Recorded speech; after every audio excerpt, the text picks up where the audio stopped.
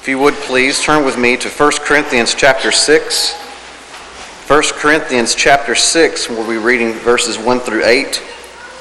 This is 1015 in the Pew Bibles.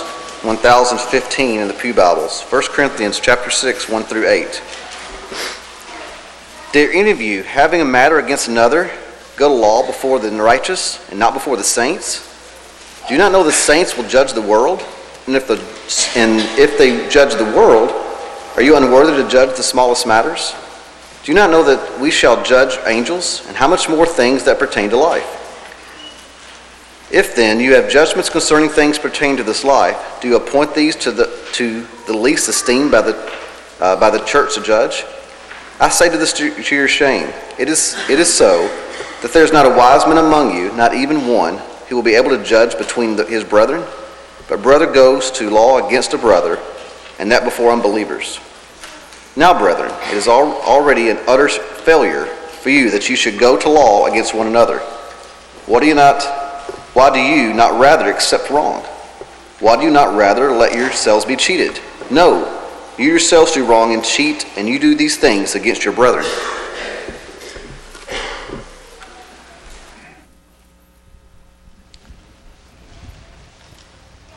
Good morning. It is good to see each of you. If you're a guest, again, we welcome you. It encourages us that you're here, and we want to be an encouragement to you. We're excited about the weekend that we have underway even right now. This morning, just after this hour, is Promotion Sunday for our young people. We're thankful for what they have learned, and we're thankful that they are ready for the next level of learning. It's exciting to think how much our children here learn about God. We're thankful for each of you parents that bring them and teachers that participate, and keep in mind the Promotion Sunday.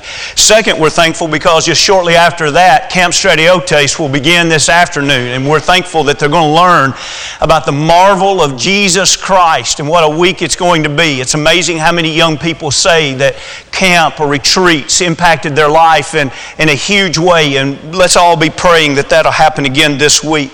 Also this evening, after the worship service, we'll have a brief time to give honor to our college graduates, and we're thankful for each of them, and we rejoice with them just as they rejoice. And then this coming Wednesday, we will have our Summer Faith series that will run from June to July, and we are excited about a great slate of speakers that we have this year. We'll be talking about we know what the future holds, and a young man who is a great speaker and a scholarly young man named Garrett Best will kick it off this coming Wednesday night. All adult classes will meet here in the auditorium.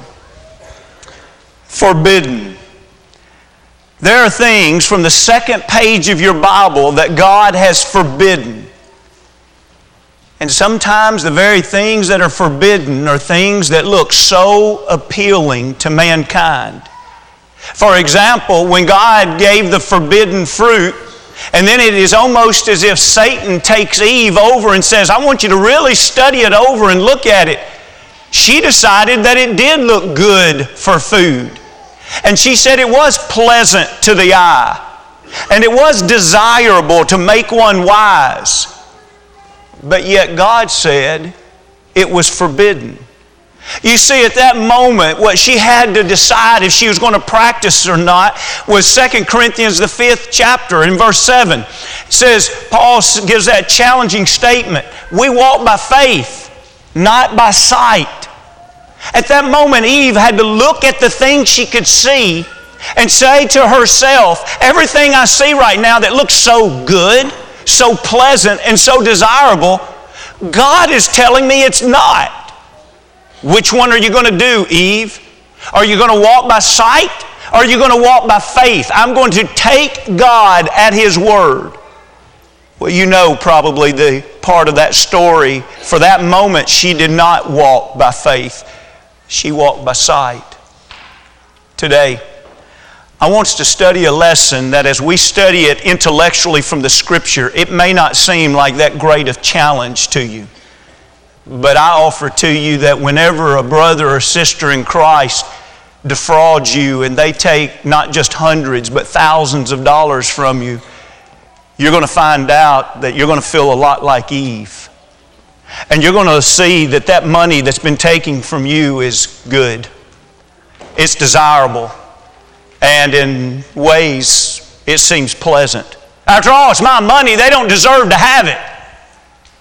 And it's going to be a challenge to say, I am right now going to walk by faith and not by sight. The text that was just read is very simple on one hand to understand, but applying it can be quite a challenge. If you would you go back in your Bibles with me to 1 Corinthians, the 6th chapter, and we're going to study this throughout the day, so there are even some very important principles that we won't address this morning. But I do want us to begin by addressing a principle or two and then some details. And then we'll come back tonight and do more of this. But just to make sure that you have the idea of at least a portion. Now please understand, this is not the fullness of the study or of even the story. But I want you to notice this part of it as we dive in, if you will, this morning. Look with me again at verse 1. 1 Corinthians 6 and 1. Dare any of you, having a matter against another, go to law before the unrighteous and not before the saints? Now let's skip down and read verse 6. We're just trying to get an overview right now of the story. But brother goes to law against brother, and that before unbelievers. Now skip down to 8.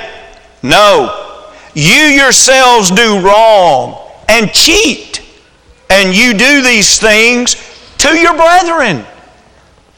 What's happening here? Number one, he's pointing out what is happening is that we have brothers and sisters in Christ taking brothers and sisters in Christ to court. And he's saying, we're going to talk about this. There's not just something wrong with that detail. And here's what is powerful about this text today. He goes at least two different avenues of routes, if you will, to say it's not just the details here of going to court with a brother. There's at least two deep principles that you are violating that are so important. And we'll look at one of them this morning. But the second thing that he says, in an indirect way, but it's there, is he says, you're taking the dirty laundry of the Lord's holy institution, His church, and you're airing it out, not before the church. You're going, see there in verse 2, you're going to unbelievers, and you're airing out this. What does that make God look like to the world? What does that make the church look like to the world? Oh, and it didn't just stop there. It's not just, okay, there's two brothers and sisters here, they both have honest intent and we have a dispute to settle. That could very well be within the guidelines here. But he takes it even a step further. Talking about that dirty laundry, he says, some of you, you're not just taking an honest dispute. You see there in verse 8? He says, some of you are going to court because you believe you can cheat your brother. You believe you can take things that you don't even deserve to have. And he says, in a sense, in this context, he's saying, what a shame. It's a shame you'd steal from your brother. And number two, it's a shame you'd steal from your brother relying on the unbelievers to see that and to grant that to you. There's a lot here to look at. Let's pause for just a moment and think where we've been for the last several weeks.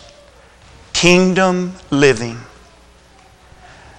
One might think if I leave the world and I devote my life to Jesus Christ and I allow Him to reign in my life and I live in His kingdom, I'm not in the world anymore, I'm in the kingdom, now I'm not going to have problems. Well, you know, we've been studying for several weeks that just because we're saved, just because we're part of the Lord's kingdom doesn't mean that we don't have problems. We're going to have problems. But here's the big understanding we must gain throughout this series and even at this point in this lesson this morning.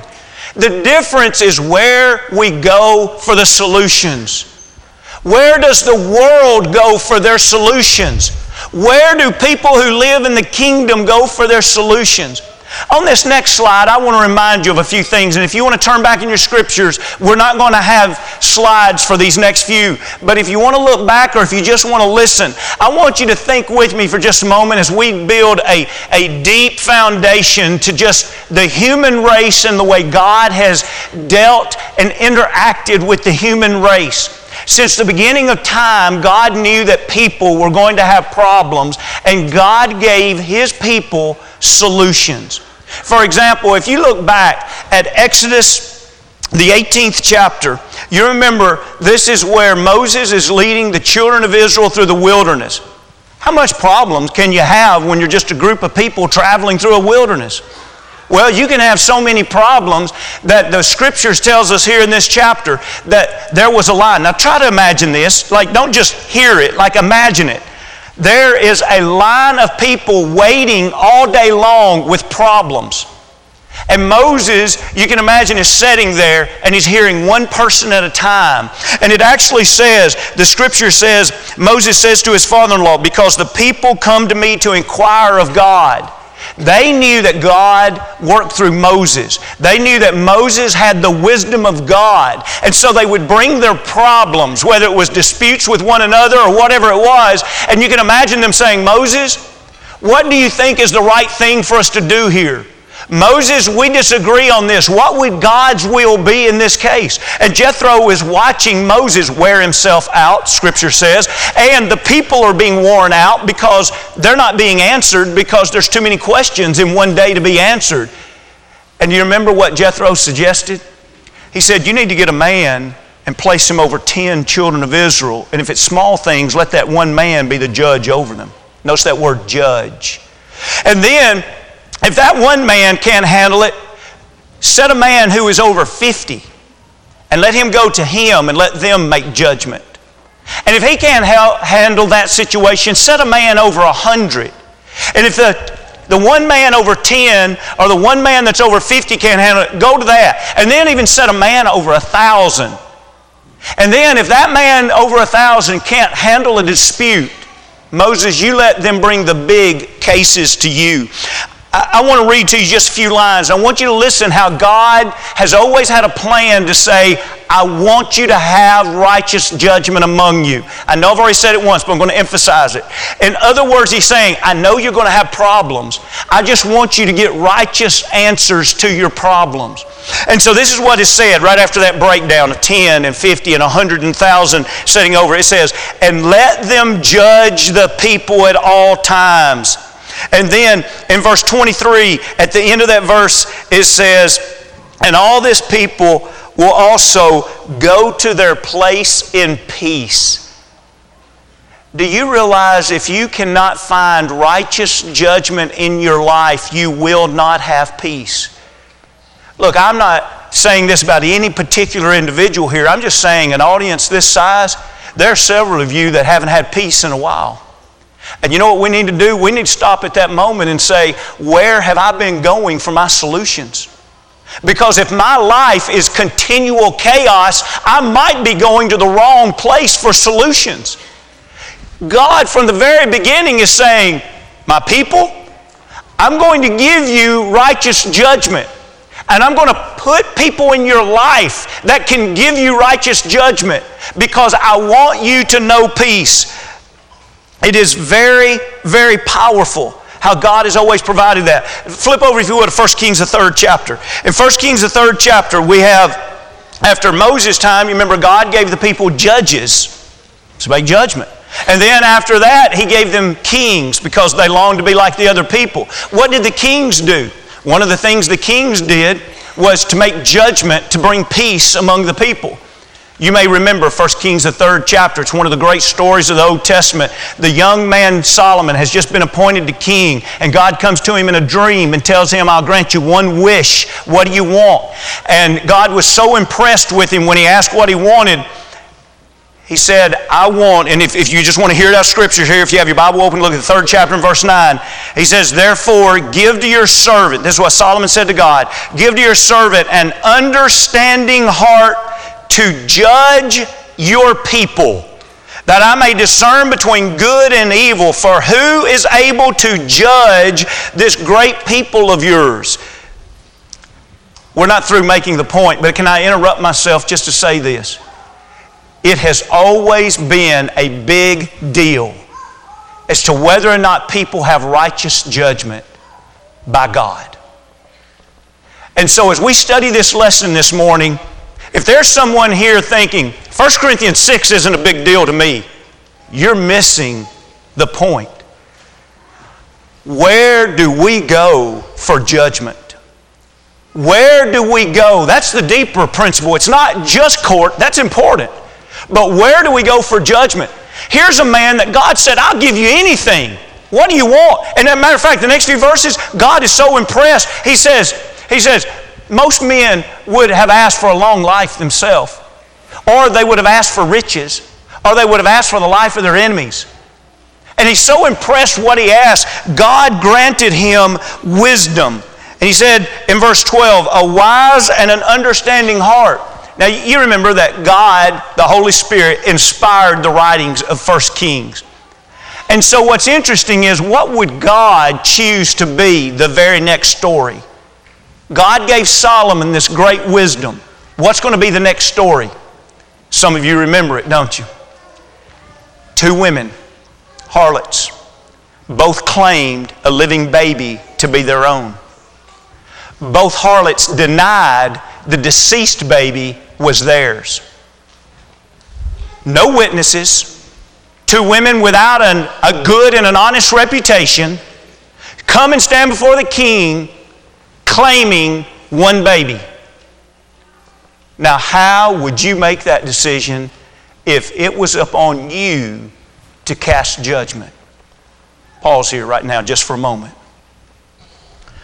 There ought to be people in this midst that have devoted their life to obtaining God's wisdom, not only so their life will be what it ought to be, but so that God's people can be what they ought to be.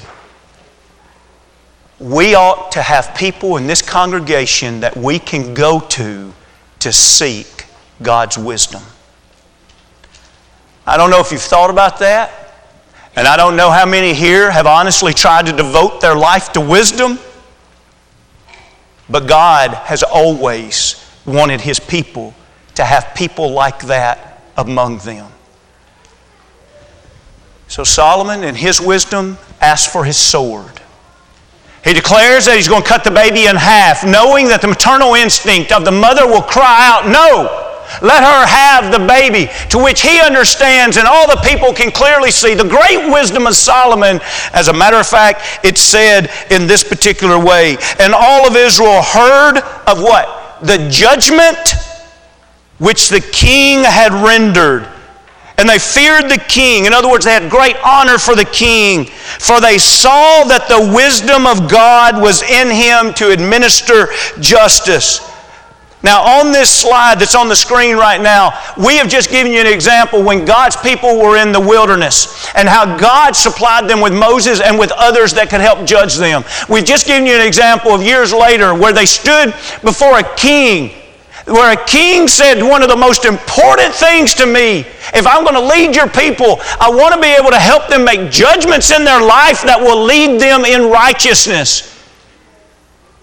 And we're no longer the earthly children of Israel. Today we're the church. And you know what 1 Corinthians the 6th chapter is saying? 1 Corinthians the 6th chapter is saying Christians, the church. That's God's version of Solomon. That's God's version of Moses. Oh, I'm not saying that God will miraculously work in our life, but I am saying to you that what 1 Corinthians 6th chapter teaches very powerfully is we ought to have people among us that know the wisdom of God and can answer disagreements that we have, whether it be with one another or situations in life. So I invite you back now to 1 Corinthians the 6th chapter. Let's look at verse 2, 3, 4, and 5, just one thing out of each one, and then the lesson is yours, and we've got to do this very quickly. Do you not know that the saints will judge the world? And if the world be judged by you, are you unworthy to judge the smallest matters? Or look at verse 3, very similar, except now instead of the world he speaks of angels. Do you not know that we shall judge angels? How much more things that pertain to this life?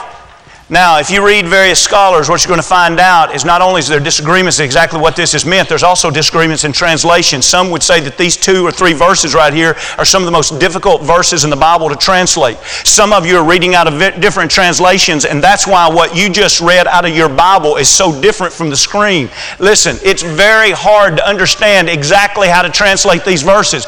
But even the various translations, where some of the details might be a little bit different, the principle is not different. The principle is the same in all of the verses. Let me give you an idea of which angle you want to come from, and it doesn't matter. You're going to end up at the same place. Some would say that what Paul was doing here was that he was being sarcastic, and that remember, they were puffed up. We talked about that last week. In their arrogance, they must have had some kind of expression where they would say, oh, we're going to judge the world. We're going to judge angels. And so Paul, being sarcastic here, is saying, really, you have the ability to judge the world and to judge angels, but when it comes to the smallest matters between you and a brother in Christ, you can't judge that and you have to go out into the world? If that's what he meant, that sarcasm was pretty clever. It made the point very well. Others would say, no, he's not being sarcastic here. He's using the idea of the very fact of the one to whom we identify with, we're on their side, and being associated with them casts judgment on the other. Let me read for you 2 passages. Revelation, the 3rd chapter, he's speaking to the church of Laodicea. In Revelation 3, he's urging them to repent and return to where they ought to be. And notice what he says at the end of 21 when he says, to him who overcomes, I will grant to sit with me on my throne. Did you get that? Those that overcome are going to sit on the throne as I also overcame and sat down with him on his throne. What are we going to do? In that sense, we are going to reign with the Lord. Now, does that mean that we are going to give final judgment? I don't know of any scripture that would say Jesus is going to turn to us as Christians and say, I'm having a hard time deciding with this person. What should I do? I'm going to look to a saint. We don't find anything like that in Scripture. But it is the idea of association. We are sitting with the judge. We have joined his side. Remember the word saint, which is in here, and we'll talk about this a little more tonight. The word saint is the same root of sanctified. You live in the world, you look for the world for answers. You are separate from the world. You have left the world. Why? Because you know what the world offers isn't right. You know what the world offers isn't eternal. You know that it's not truth. And so you see what Paul is doing here. Paul is saying, you have joined sides with Jesus Christ, the Almighty Judge. In other words, you have made the decision His way is right. And you're going to judge Him, you're going to stand with Him. But then when a problem comes, you're going to leave Him to go to the world for answers? And it causes you to kind of scratch your head. We could even look, and we don't have time, but Romans 11th chapter is even where he says that Noah condemned the world. How did Noah condemn the world in the 7th verse of the 11th chapter? He did so by his association. He was on the side of the gracious God. And all those that were not on the side of the gracious God, they were condemned. Now let's go back, if you will, and let's look just a little further here. Look in verse 4. By the way, the word judge or judgment is used 7 times in these 4 verses we're going over right here. Isn't it interesting? We live in a world where probably never before in America have people been more quick to say, you can't judge me. And yet God commands us to make judgments all the time. And it's interesting how quick America is right now to say, and this is ironic really, you can't judge me, but then they'll turn around in a heartbeat and take you to court because they want a judgment against you. Wait a minute, either you can or you can't judge. Which is it? Well, that whole idea of we can't judge is one of the biggest lies that Satan is telling today, because we better be judging all the time. All right, look at verse 4. If then you have judgment concerning the things pertaining to this life, do you appoint those who are least esteemed by the church to judge? This verse is translated very different from translation to translation. If it is like this, let me say this and we've got to move on. It almost seems what Paul is saying here is to say this: I'd rather you pick out the person that you think is the least able to make judgment of the church. And I'd rather that person judge me than you go out into the world and find the person in the world that you think is the most capable.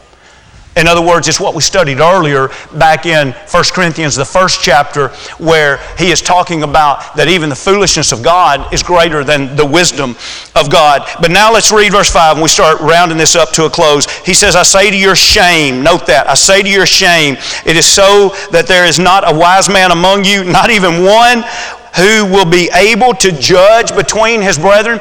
Keep in mind, many things that are shameful, people are not ashamed of. That's what he's getting at here. He's not saying, oh, I know you are so ashamed of what you've been doing. They're not. That's why he's calling them on it. And he's saying, what you're doing is shameful, but you have no shame over it. And so that's where he's trying to wake them up. And he's saying, you mean to tell me you don't have one person in all of your midst that can help you figure out the way of righteousness? So we move to a close with this question. Welcome to the Lord's church. Because of God's wisdom and godly saints, there's never reason to go elsewhere to settle matters between Christians. Never. Let's read verse 1 again. Dare any of you, that means courage, and here it's used as foolish courage. You're going to have the foolish courage to do this?